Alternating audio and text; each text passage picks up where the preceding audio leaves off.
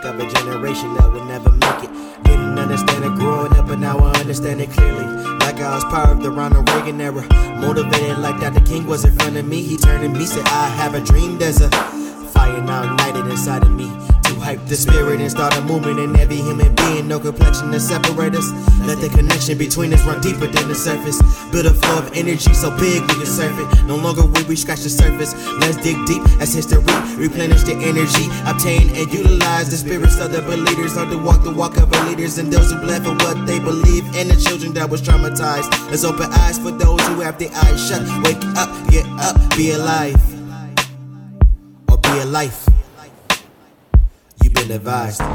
So even though we face the difficulties of today and tomorrow, I still have a dream. This nation will rise up, live out the true meaning of its creed, to hold these truths to be self-evident, that all men are created equal. Product of a generation that would never make it. Didn't understand it growing up, but now I understand it clearly. What more do it take? Is everything you need to be stripped, taken away?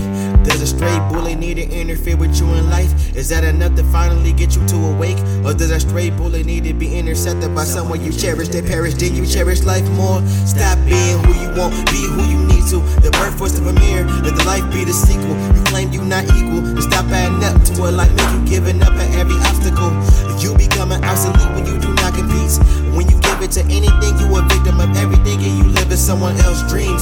If you truly believe what you preach, then what you preach shall outshine everything. See, I'm content on changing this world. God molded me, heated me up, cracked me open and exposed me, so I'm crafting my art to affect some hearts. Maybe that spark to come in contact with the gas building inside of you. Let that ambition unleash. You have nothing more holding you down but your own weight. You are your own worst enemy, and the biggest battle of your life resides inside of you.